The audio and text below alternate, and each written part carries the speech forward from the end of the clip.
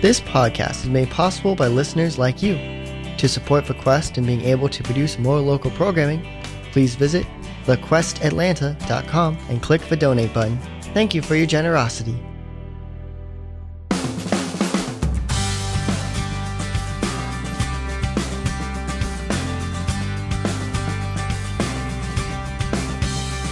The Quest presents an encore presentation of Shelter in Peace. Good morning and welcome to AM 1160 The Quest, Shelter in Peace. We are so glad that you are joining us as we come to you from our studios here in Roswell, Georgia. My name is Mari Cleveland and I'm here with my co-host Josh Harris. Good morning, Josh. Glad to be here. We are so glad to be with you, and if you've been listening to us for a while, you know that we like to start with prayer. Prayer is where all good things begin. So we'd like to start with prayer with you this morning, and we chose, as Josh and I spoke, we chose the simple one. Sometimes it's great to go back to basics. So we're going to start with the simple prayer. We're going to start with the Our Father together. How about that? Amen. In the name of the Father, and the Son, and the Holy Spirit. Amen. Our Father, who art in heaven, hallowed be thy name. Thy kingdom come, thy will be done, on earth as it is in heaven. Give us this day our daily bread, and forgive us our trespasses, as we forgive those who trespass against us. And lead us not to temptation, but deliver us from evil, God. Amen. Amen. Amen. In the name of the Father, and the Son, and the Holy Spirit. Amen. And listeners, the reason we're starting also with something so simple is because that is our desire. Our desire is that God's will would be done. You know, that his kingdom would be here on earth. And that's what's known as the Great Commission. We are supposed to, as Christians, be going out there and as the Great Commission, letting people know about God, letting people know about who Jesus is and why Jesus came, and the fact that we want God's kingdom to come. And if you're anything like me and I, like Josh right now too, it's kind of scary out there. It feels a bit overwhelming. It feels a little, there's just a lot of uncertainty. But there is one thing that is certain, and that is Jesus. He is certain. He is truth. He is the light and the hope of the world. Our Father is truth, and he is love, and he is mercy, and he's justice, and he loves each one of us, and he wants relationship with each one of us. And so as Christians, what are we supposed to do right now? You know, we talked about how when we first began Shelter in Peace, it was because we had this pandemic and people were feeling very alone. They were feeling isolated. They were feeling fearful. And so we came to say, hey, come shelter with us. We want to introduce you to a place where there's peace, where there's prayer, where there's truth, where there's hope.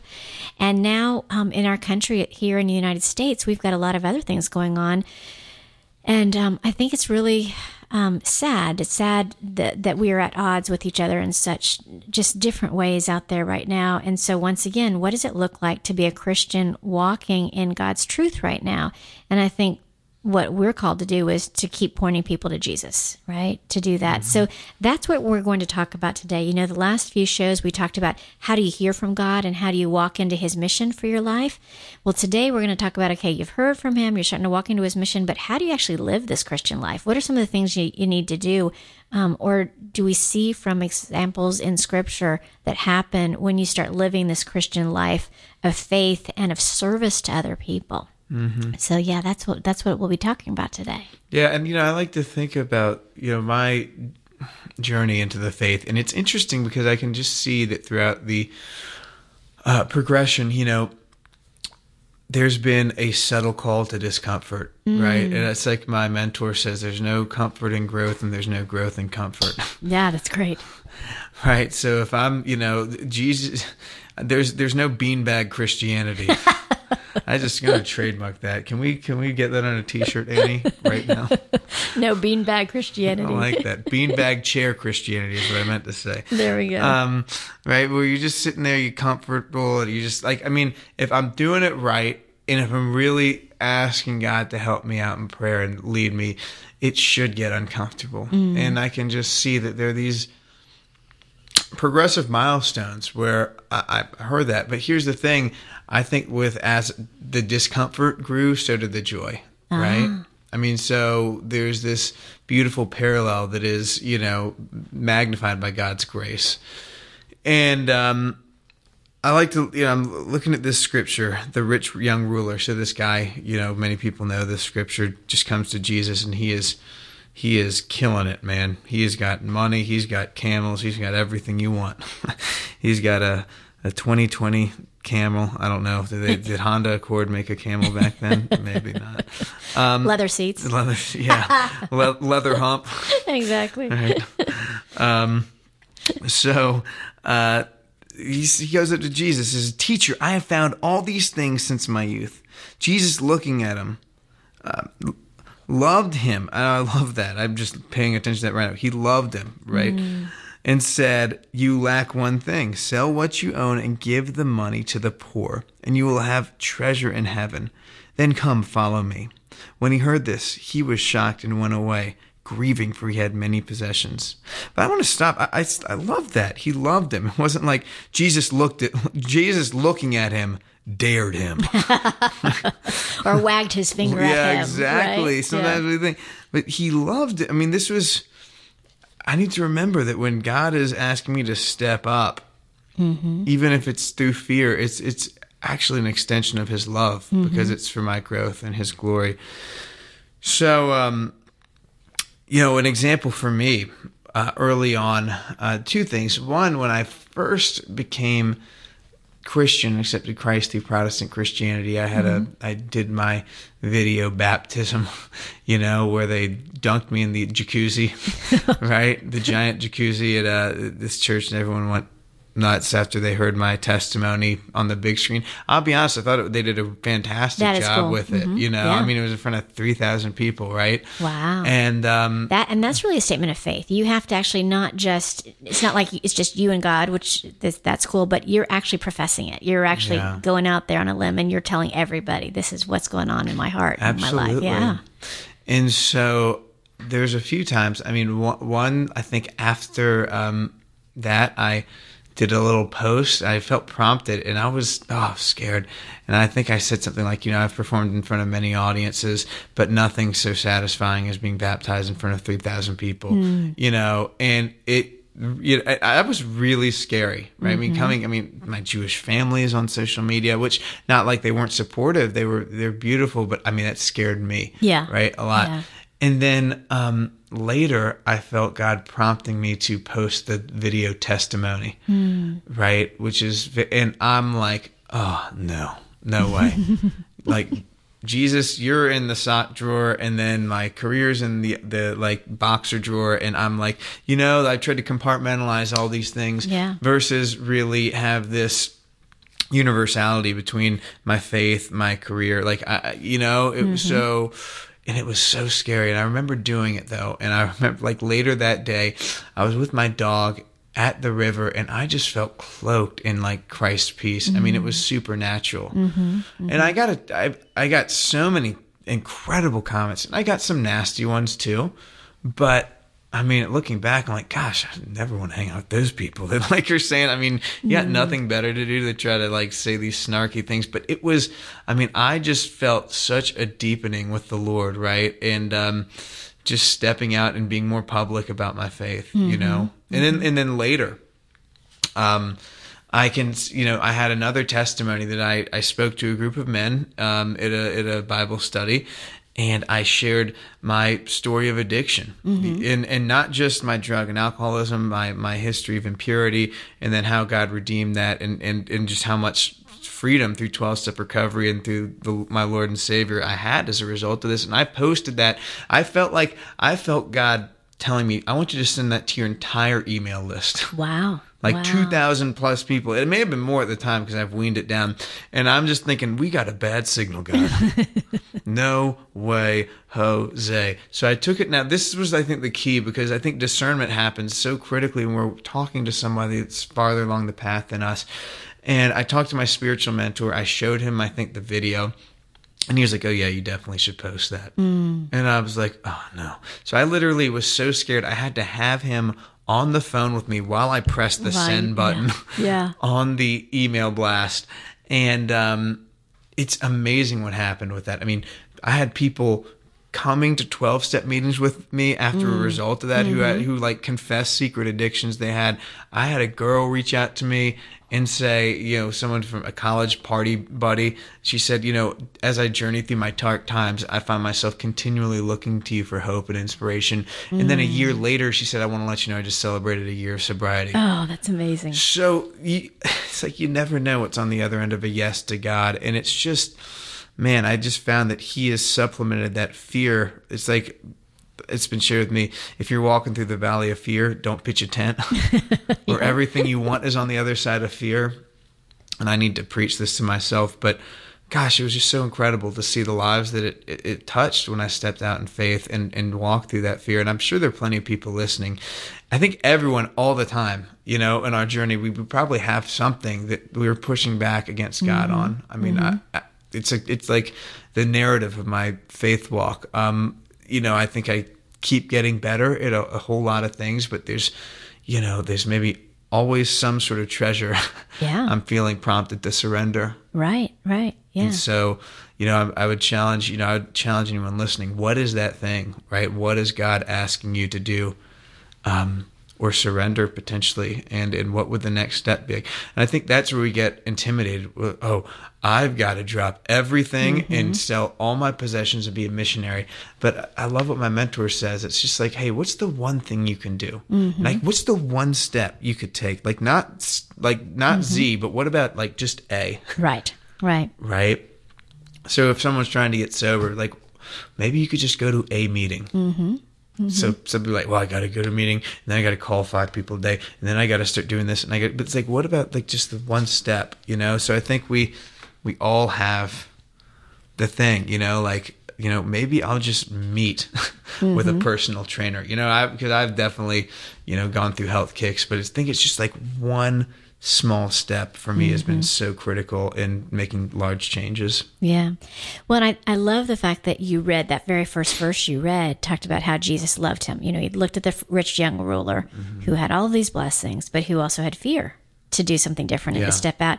And he loved him. And it makes me think of this one missionary who said, she was so afraid to actually step out in faith to be a missionary because she's like, okay, God's going to send me here. I just know he's going to send me here. Yeah. And she didn't want to go there. It's like, okay, hold on a second. God's only going to send you wherever he's got your heart ready for, wherever it's going to work for you, right? He's not going to send you off to he's not going to make your life miserable. He does not want that. I think I was, talking earlier today, we were talking about how he even tells us in scripture that he doesn't want our sacrifices, right? He wants our obedience. He wants our obedience, not our sacrifice. I think that's in Samuel. I think you can read it in Samuel where God says that. And so he's not asking you to sacrifice something. He's asking you to obey.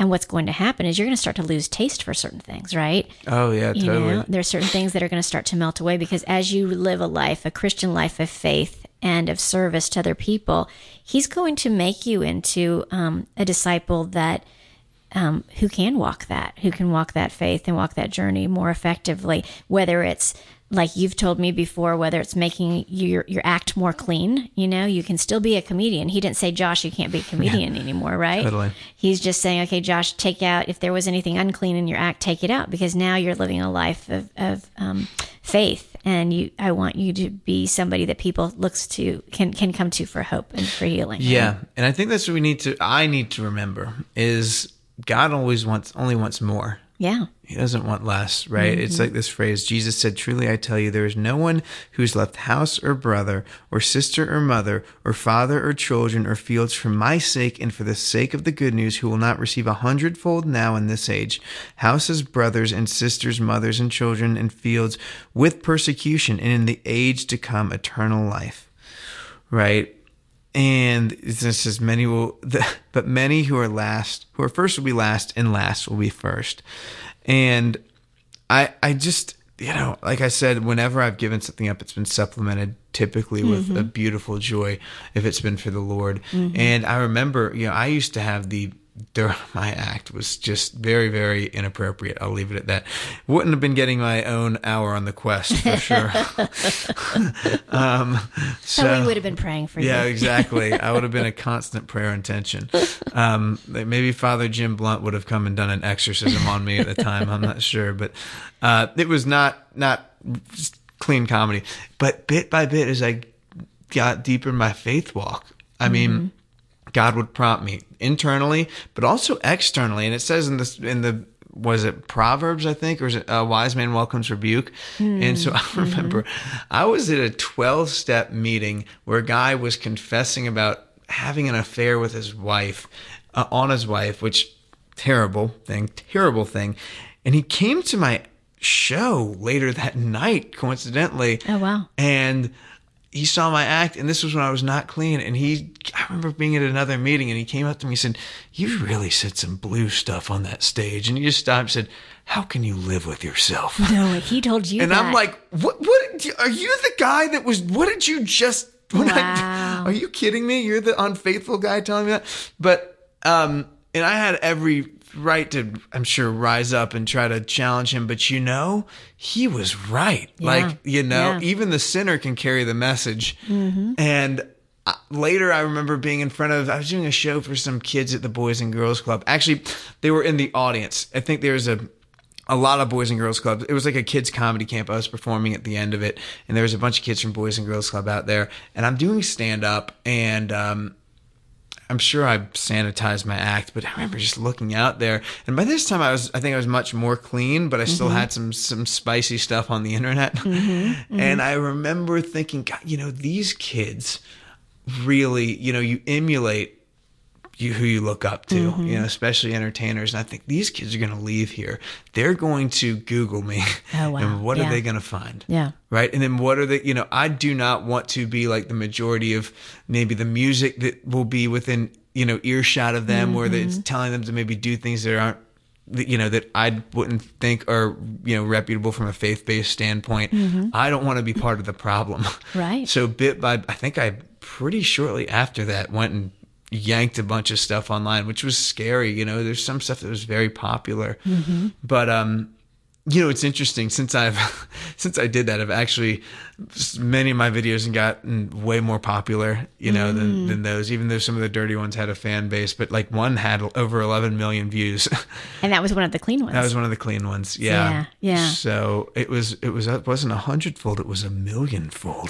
There you go. More popular. God blesses obedience. He really does. And he uses whatever we've gone through for his glory. He uses whatever we've gone through. So you've spoken very openly about your past addictions, and God uses that. He uses that to reach other people. And I think one of the things that we really want to focus on today too is just reaching out.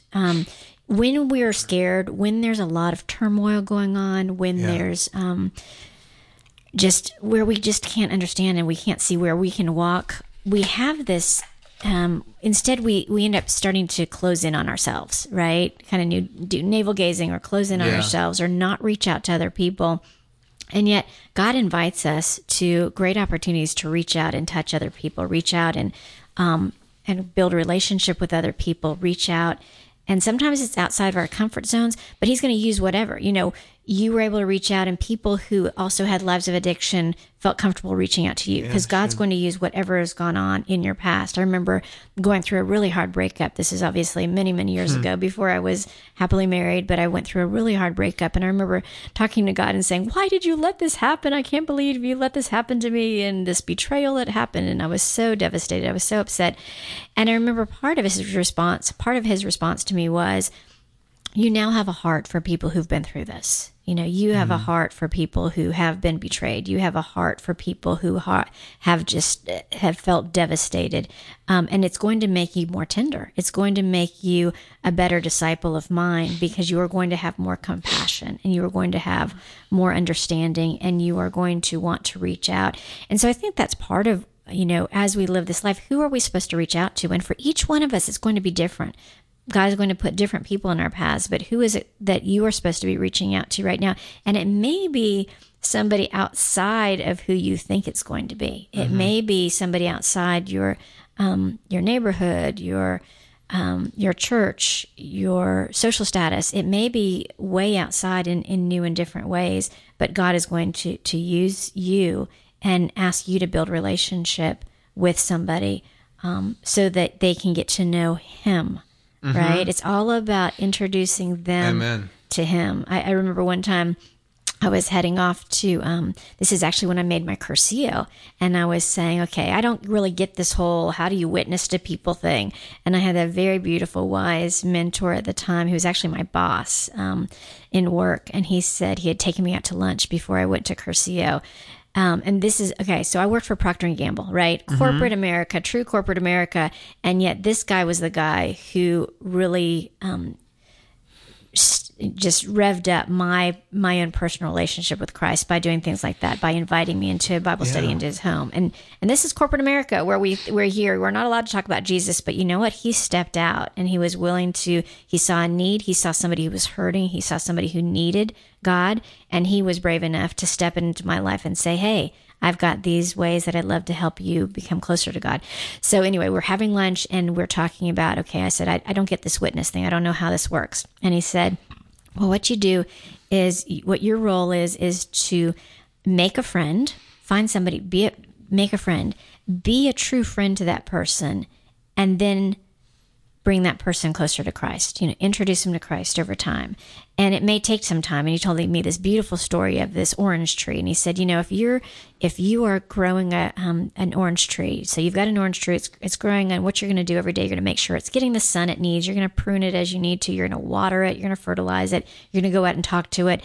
And every once in a while, you're going to test to see if the orange is ripe or not, if it's ready. And so you're just going to reach up and you're going to pull on the orange a little bit. And I don't know if you've ever picked fruit before, but if you try to pick fruit that's not ripe yet, you can pull with all your might, and it is so holding onto that branch so tightly, you can literally pull the branch off a tree because it's not ready. And he said, so you're just going to test it every once in a while. And then one day when you go out there, you're going to barely tap it and it's going to fall into your hand. And that's what happens with a ripe fruit, is it is ready to, it's ready and you barely tap it. And he said, that's kind of what it's like when you are introducing somebody to Christ. You just continue to share with them, continue to water, but you're loving on them, just like Christ loved on that rich young ruler. You are just loving on them. You're giving them everything they need. And every once in a while, you're mentioning Christ, you're sharing him.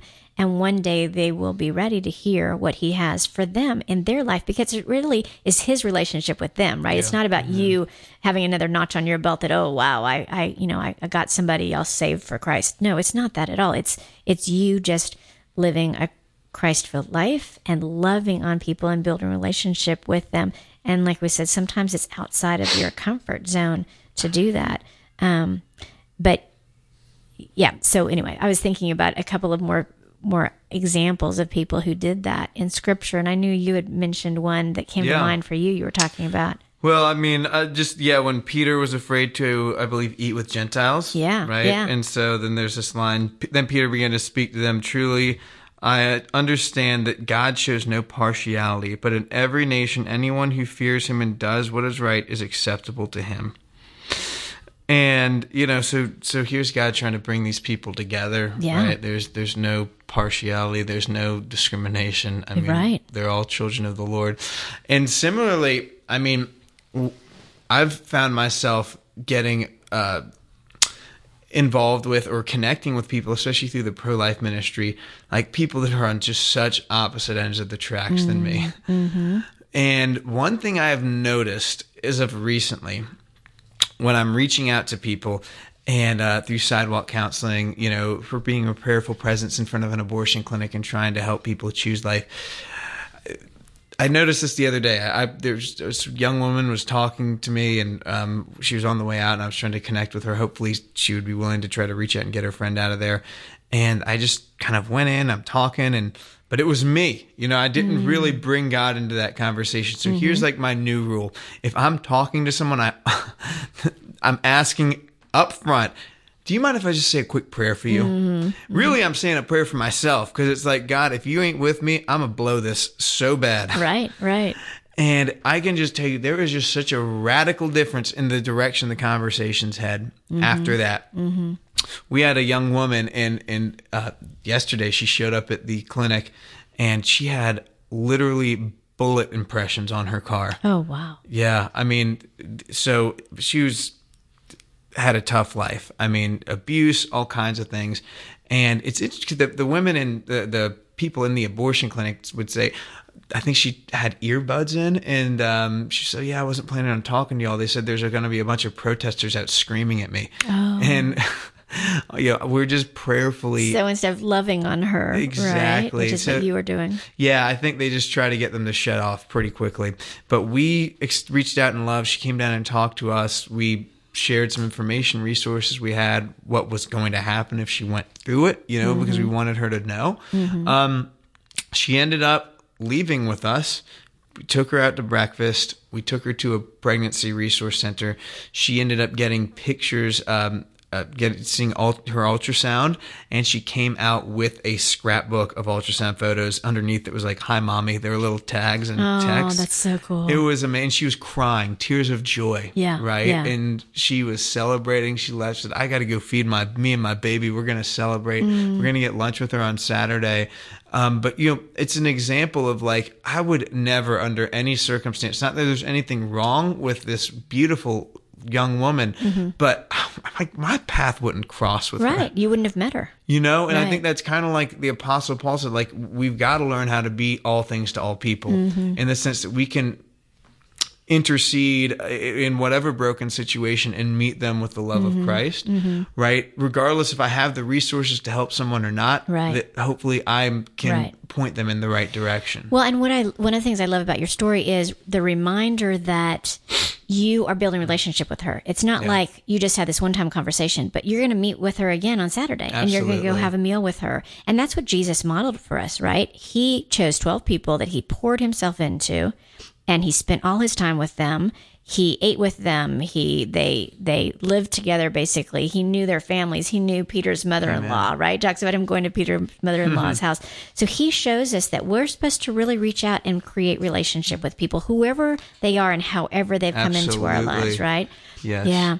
So you are listening to AM 1160, The Quest Radio, here with Mari Cleveland and Josh Harris and our producer, Annie Porter. And we are talking about how to live this Christian life of faith and service to other people, especially in times that sometimes feel uncomfortable and uncertain, but how we're called to step into that. So after our short commercial break, we will be back with a special guest who's going to tell us more about how he and his wife are doing that. So please stay tuned. We'll see you back on the other side of this break.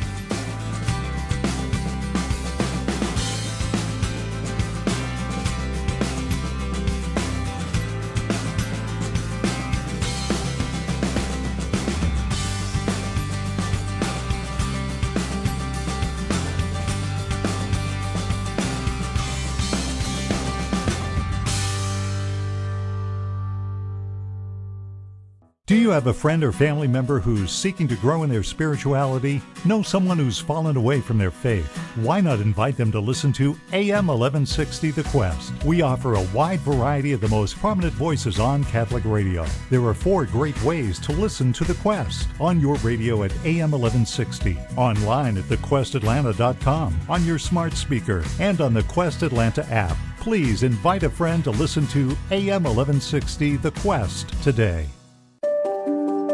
Catholic radio, I believe, is the greatest tool for evangelization that the church has today. And I know this because we hear from people all over the world that tell us all the time they came to faith in Christ, in the Catholic Church, through Catholic radio. Guy that lives right next door to you, he might not ask you about your Catholic faith, but he'll ask us. He'll call in and say, "Tell me about the Catholic Church."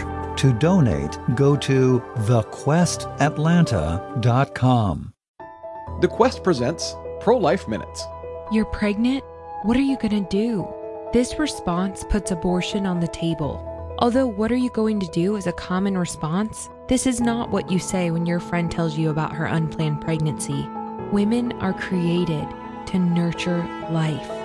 No woman truly wants to kill her own child. Unplanned pregnancies can be scary. 74% of women who've had abortions say that if one person would have offered support to help them, they would have chosen life. This approach, congratulations, you'll be a great mother and I'll help you, can be just what she needed to hear. God sent you to help her. Call 1-800-712-HELP to find the closest free pregnancy center. Let's show the world that every life matters by speaking up for life at every opportunity.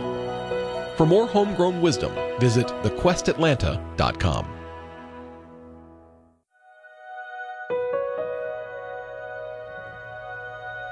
Let us offer a prayer of thanksgiving for the priests serving in the Archdiocese of Atlanta. Eternal God, we thank you for the blessings of our priests who represent you on this earth. Make them more greatly aware of the grace that you pour out through them as they minister the sacraments, and help them to fall more deeply in love with you after each and every Mass that is celebrated. Please strengthen them so that they may lovingly and courageously shepherd your flock. May we support the priest in the Diocese of Atlanta by offering them kind words, deeds, and assistance. We thank you, God, for the gift of your priest. Allow them to remain an example of your truth and a guide to all those he is entrusted to serve. We ask these things of you, our Lord, our eternal priest. Amen.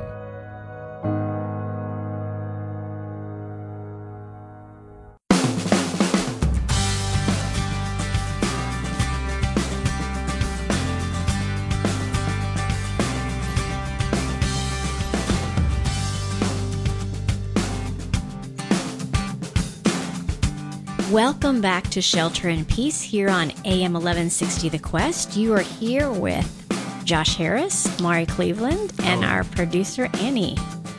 And right before the break, we were talking about living the Christian life of faith and of service, and just how sometimes that can be so challenging, and knowing what it is God's calling us to give up, but also remembering that He loves us so much that whatever we give up, He is going to magnify hundredfold, or sometimes in Josh's case, millionfold. Millionfold, right? Yes. Exactly.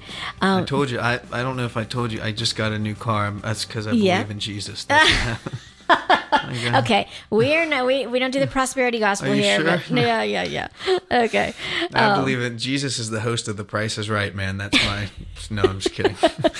I think we sometimes forget to tell people Josh is a comedian by trade. So just so you know, not a tent maker, but a comedian. I did say in a Bible study when they were trying to talk, I said his name's Jesus, not Please Us. Okay? There you go. I like that. Like that. Right.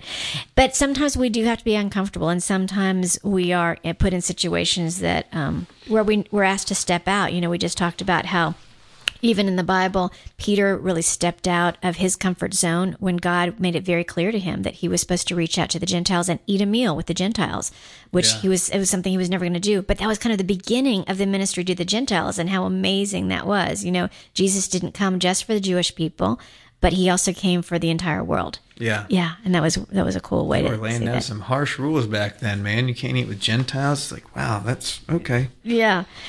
So, but we also talked about relationships and how that's one of the other ways that as Christians that we building the life of faith and of service is really Jesus modeled that it was through relationships, and he found people from all over the place. He had his 12, but he also just reached into the places where there was a lot of need. You know, he spoke to the woman at the well who was. She was the only one. She came at noon, right? Because she didn't have a relationship with anybody else in her town. She was all alone and she was hurting, and he saw her and he went and spent time with her. Nicodemus, the tax collector, you know, nobody was paying any attention to him and didn't want to be friends with him, and he befriended him. So it was amazing. Or was it Zacchaeus? Was it Zacchaeus? Zacchaeus, and then Matthew, the tax collector. But Matthew's a disciple. Jesus walked right into an H&R Block and said, "Come on, let's do it. There it is. Yeah, Get out of your cubicle, Matthew." But he had this way of knowing who needed him, right? He knew who needed him. He knew who needed his love and his mercy and his truth. And I think for each of us today, it's like, who in your life needs God's love and mercy and justice and truth? And who does God want you to love on? I'll say this too, is I think that the great thing is we think we're not equipped to handle that, but Jesus, you know, what's that phrase? He doesn't call the equipped, he equips the called. Yeah. And so I think I told you the other day, we're praying in front of this abortion clinic, and we had this woman choose life. And I'm standing out there, and it's me at the time, like some other prayer warriors had left, and it's me and this other guy who's this like older retired gentleman on the other end of the sidewalk, just pacing up and down, praying the rosary. And I'm like man, if there are ever two people that are less equipped to be here, this is the junior varsity right now. You know what I mean? Out here. Yeah. And God used it, and a life was saved, and later another beautiful lady came in and helped us transition this lady, and we all went together out to a pregnancy resource center. But like I was thinking about that just from the standpoint of like, this is probably not a too far off snapshot of the early disciples, like the first 12, you know, because there were some rather unspectacular gentlemen in that bunch, right? Yeah, but there definitely were. For the sheer point, too, to the whole world to know that, like, you don't have to be, quote unquote, special, rich, extremely talented to change the world. You just need to rely on God. Right. You just be obedient. Just be obedient, be willing. Yeah. So we are actually going to be talking to somebody who has been very obedient. We'd love to introduce our listeners to Paul McNeil, and Paul and his wife Ashlyn and their 1-year-old baby Pia are actually going off to become Focus missionaries, which is amazing. Paul and his wife Ashlyn actually both are here in Atlanta. They both graduated from St. Pius, and which is pretty cool. And we're going to let Paul tell us more about himself and more about his ministry. So welcome, Paul. We're so glad to have you on the air with us. Hey, great to be here. Thanks so much. Yes. And so, Paul, would you go ahead, just start by telling us a little bit about your background. Tell us about who you are and maybe a little bit about your own background and how it, like we said, God creates, each of us has a story that then brings us to where he wants us in our life. And I know there were some things about your personal story growing up that got you to where you are here today, too. So you want to share that with our listeners? Yeah, absolutely. Like you guys said, raised in Atlanta. I was raised in a Catholic home, very blessed by two faithful parents. My dad was he's a retired fire chief, and my mom was, she started a nonprofit that helps women find healing and forgiveness after having an abortion. So just two very faithful, upstanding Catholics, and they really just instilled a heart of service in my life, and they helped me to really see that the Christian life isn't just this sentimental kind of fluffy idea that makes you feel better when you die. It's really just that there's the cross and the resurrection, and there's a lot of suffering, but also a lot of grace involved. And so very blessed to be raised by my parents, and I think they are the ones that probably more than anyone helped encourage me and Ashlyn to be missionaries. That is great. One of the things you said when we were talking earlier that I thought was really spot on was that Christianity and living the life of a Christian wasn't super easy all the time. Yeah. Yeah, absolutely, for sure. So my dad, he would sometimes work 24-hour shifts, come back home really exhausted. And I just saw that, it resonated with me. But he was always home. He was available to his kids. He was there to love us. And my mom, it's just a battlefield on the front lines of the abortion war. So, definitely made it clear that there's going to be suffering in my life. But that's really freeing, because once you get over the idea that, the Christian life is difficult, and once you start to come to terms that, okay, it's going to hurt, but also God blesses that, it's a lot more freeing to open your ears to what he desires in your life. And so, I know the missionary life is going to be just as difficult, and God continues to challenge us, but definitely a big part of our lives. That's great. That's great. Okay, so Focus missionaries. Tell us more about what is it mean to be a Focus missionary? Not everybody has heard about Focus. Yeah, sure. So Focus was started in 1998, and it stands for Fellowship of Catholic University Students, and it's just an apostolate that sends out missionaries all over the country. There's a little over 700 missionaries now, I believe, and they send you to different college campuses, and we're just an apostolate that strives to just be present to college students. College is just a really difficult time. There's a lot of growth and change. People leave the nest. They just start asking all these deep questions, and so we just intend to be present to these students, to be available to offer Bible studies, get plugged into the Catholic Center, be tabling out on front campus, reach out to athletes, people in fraternities and sororities, and just kind of try and walk through life with them. That's great. At the heart of it, it's the goal is to fulfill the Great Commission, so go and make disciples of all nations. And I guess you could say that the main way we do that is there's a threefold system. We win, build, and send. So we try to win students over to Christ, build them up in discipleship, and send them out to do the same thing. So, for instance, instead of just like, hey, I'm going to lead a Bible study once a week, see you next week, or I'm going to give this really great talk and talk to 1 million different people, instead, the overall goal is actually to invest in a small group of people. So not just Bible studies, but hey, let's go get coffee, or let's go to a cookout, or let's play sports together, that sort of thing. And that way, you really have a ministry that lasts, that's deep. The students can remember you, and you really equip them to go forth and just do exactly what we're trying to do. That's great. And so when you were talking about that earlier, how many students do you aim to build this kind of more in-depth relationship with? Yeah, I don't know if they give really a specific number. I mean, it's whoever God puts in front of you, but an ideal number would be 12, just because it's called the method modeled by the Master. Christ invested in 12, shared his life with them. And this isn't to knock on like big talks or just like getting plugged into the Catholic Center. Those are all great things. And encountering students on campus, just like trying to plant seeds, asking them questions about relativism and that sort of thing. These are all great, but yeah, investing in 12, I think that would be the ideal. I'd love to do that. And just, if I were to invest in 12 and each of them were to also invest in 12, I mean, that would just be incredible, an incredible exponential increase. And so there's not really a set number, but that's the ideal for sure.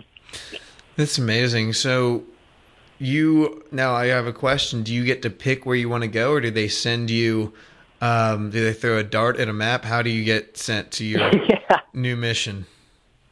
Yeah, they, so I don't know the behind the scenes process entirely. I know that the people in the hiring process are praying throughout the whole time. That's beautiful. But yes, for sure. I think, so when we go to the interview weekend, they ask us up front, they say, hey, are you willing to go wherever God desires to send you? And you just have to really take that to prayer and think about it. And it was for sure a difficult decision for me and Ashlyn, just because we're like, oh my goodness, we have a baby. Like, what if we get dropped in the middle of New York City and rent's super high? Like, I don't know. But thanks be to God, we get placed in Murray, Kentucky, which we didn't even know that place existed. But found out, and it just seems like a perfect fit for us. So, wow. Yeah, there's just a lot of, praise God for some of those missionaries that have just graduated, and that's the first step they take into life. I feel like I have a few years of experience under my belt, and so even though I do have a wife and a baby, I think props to some of those 22-year-olds that take this big step. That's incredible. So, do you have to hunt down your 12 disciples, or do they place you in positions or in pre-existing groups that can help you evangelize and make those, Christ-centered connections? Yeah, so they give you different strategies. Obviously the easiest place to start is the Catholic Center. Focus has been at Murray for, I believe, about 8 years now. So when I come there for the first time, they're going to know who I am, what I'm all about. So that makes it a little bit easier. One of the things I'm excited to do, and I'm still being trained in, is reaching out to coaches on the campus so that I can get connected with their athletes. I was a former cross-country runner, so I'd really love to get connected with some young men that are running cross-country and track, and the best way to do that is through the coach in the first place. I have the experience, so if I can just tell them, hey, I'm here to help just be a coach. I can even just hold a watch for a while. That's all you need me to do. I love whatever it takes. Yeah. It just kind of depends on your background and your situation. For me, I want coaches to see that I'm not here to convert everybody to Christianity so they leave their sport, because sports have become idols or something like that. I want these athletes to see that sports are tools to help develop them, mind, body, soul. And I'm there for the coaches as well. I want them to become great athletes as well as saints. So that's cool. That's awesome. Yeah. That's cool. Mm-hmm. It's also cool how, once again, God is using something that was part of your life to then build on, and you can use that. So your background as a cross-country athlete, who knew God was going to use that as in your witness as a missionary? That's so awesome.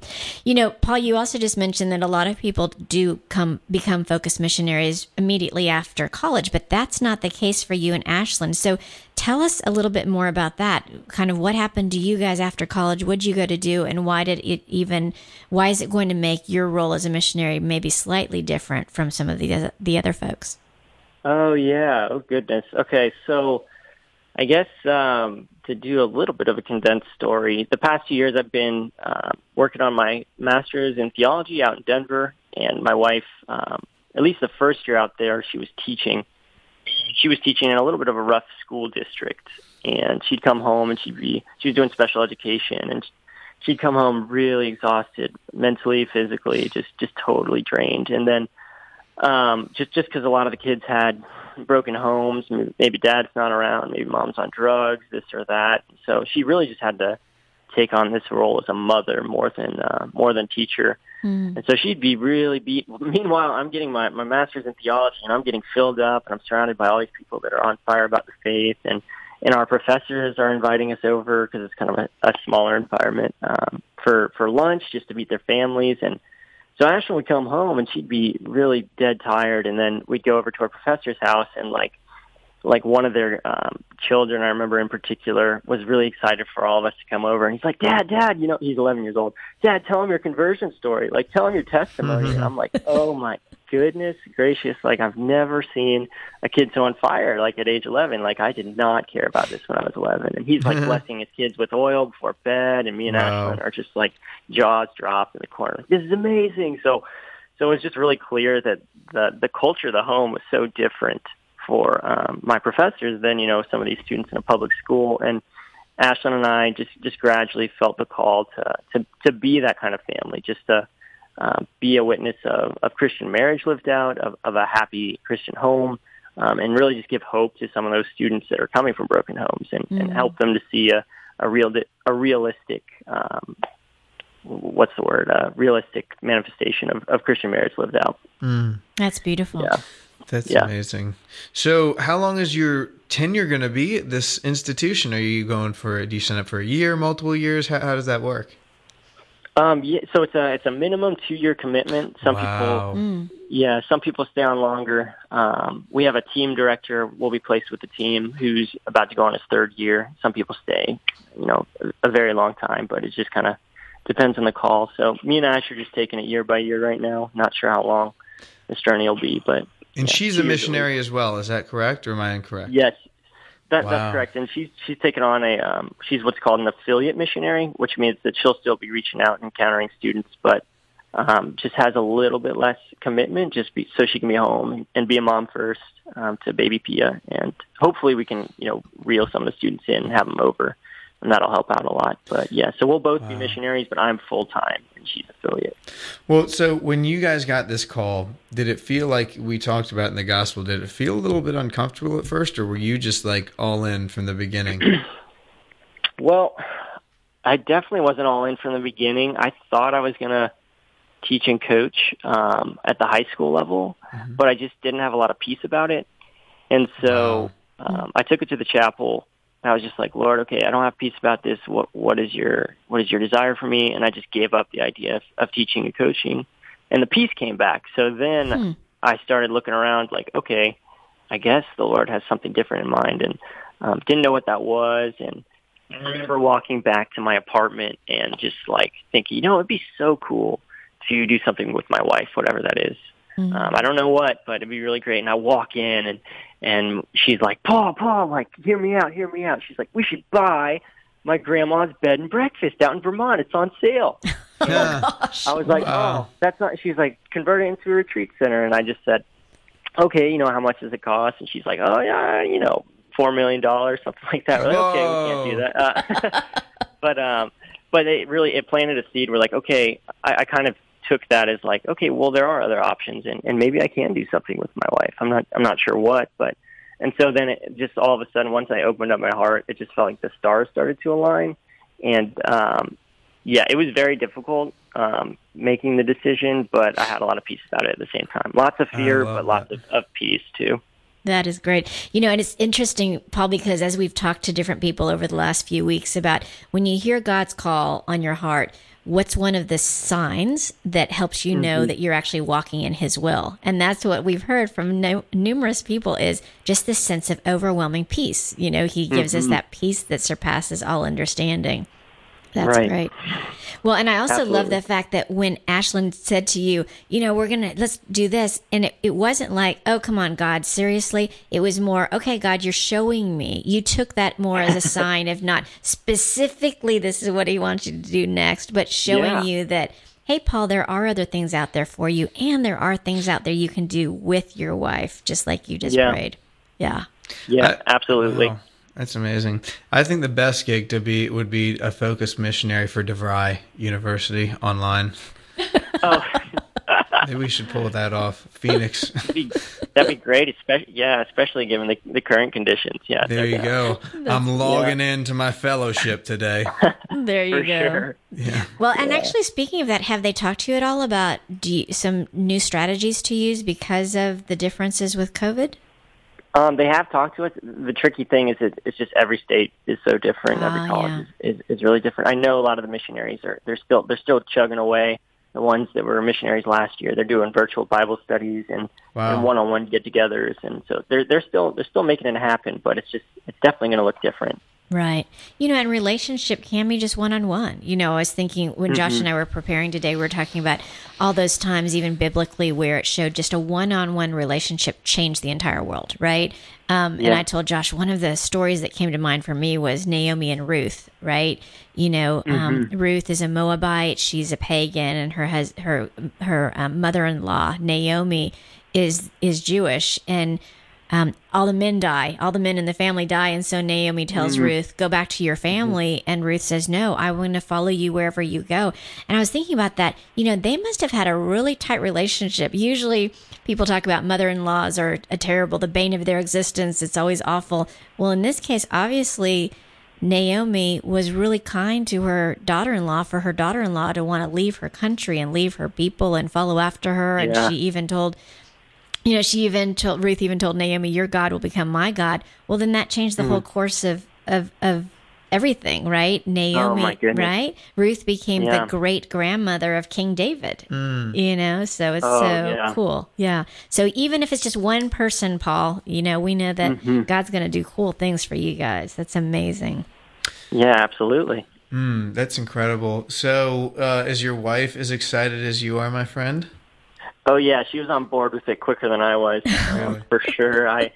We actually thought that she would be continuing to work, and just she was working a remote job after her first year teaching, and then she went to the interview weekend with me and just had this really intense moment in prayer where she just felt the Lord saying, "No, I need you in this all the way," and so she quit her job, was like, I'm going to be a missionary with you. And, she was pumped. So she had to reel me in a little bit, but. So do they, with that in mind, do they advocate as a focused missionary, the wise as a serpent, gentle as a dove, kind of Jesus with the woman at the well, meeting people, just engaging with them, or they want y'all to go John the Baptist mode and just, stand in the courtyard and just, kind of go all in. Repent. Right? Yeah. Calling this professors broods of vipers, that kind of stuff. Yeah, for sure. Well, so it's interesting. We're actually going to get a lot more of our training once we get to campus in mid-July. So they'll give us more of the nitty-gritty, like how-tos for a few weeks before campus. My experience with Focus, personally, it definitely wasn't just like standing out in the courtyard and they're hitting your head on the head with a Bible. It was just very a gradual process. It was like I don't know how to describe it, but it wasn't pushy. It wasn't as if he was like, hey, come hang out with me. Hey, come do this, do that. It wasn't just uncomfortable, but it was I don't know. It was kind of refreshing to have someone actually sort of pursue me in friendship, especially as a student athlete when I was really busy. So yeah, I don't know what that looks like for everybody, but for me, it was nice to have somebody trying to get me plugged into the Catholic Center and going to Mass just kind of a friendly invitation, I'd say. That's great. That is great. Yeah. Yeah, and we love how you experienced it, and then you're going and passing that along as well. That's wonderful. Amen. Just don't go throwing any Christian keggers, okay? Oh, for sure. Keep it above board. There you go. So, listeners, you are listening to Shelter in Peace, and we are talking with Focus missionary Paul McNeil. He and his wife Ashlyn and their baby daughter Pia will be going to Murray State to start serving this fall. And so we just ask you to pray for them. If you would like to learn more information about Focus and the Focus missionaries, and also just learn more about what Paul and Ashlyn are doing, and we'd like to talk to Paul and learn more about this ministry, we would invite you to reach out to him. You can reach out to Paul directly at paul.mcneil, which is McNeil at focus.org. Or another way you can find him is if you go to focus.org, there's a tab that says Find a Missionary, and you can click on that tab and look up Paul and Ashlyn McNeil, and you can talk to them there, reach out to them there. So, Paul, we're going to ask our listeners to pray for you. Would you be willing to close out our time that we've had together with you by praying for our listeners? Yes, absolutely. Sure thing. In the name of the Father, and of the Son, and of the Holy Spirit, amen. Come, Holy Spirit, teach us how to pray. Dear Lord, I just thank you for this opportunity to share the beautiful mission of Focus. I pray for everyone listening in today. I pray for everyone who does not know the love of God, that they may encounter his beautiful love. I just pray for missionaries all over the world, that they may realize that this is your work and not theirs. And we just entrust all these intentions to your mother as we pray. Hail Mary, full of grace, the Lord is with thee. Blessed art thou among women, and blessed is the fruit of thy womb, Jesus. Holy Mary, Mother of God, pray for us. Pray for us sinners, now and at the hour of our death. Amen. In the name of the Father, the Son, and the Holy Spirit. Amen. Thank you so much, Paul. We appreciate you being with us so much today. Yeah. Thank you so much. God bless. God bless you. Join us again next week in Shelter in Peace. And until then, this is Mari Cleveland. And I'm Josh Harris. And we will talk to you again soon.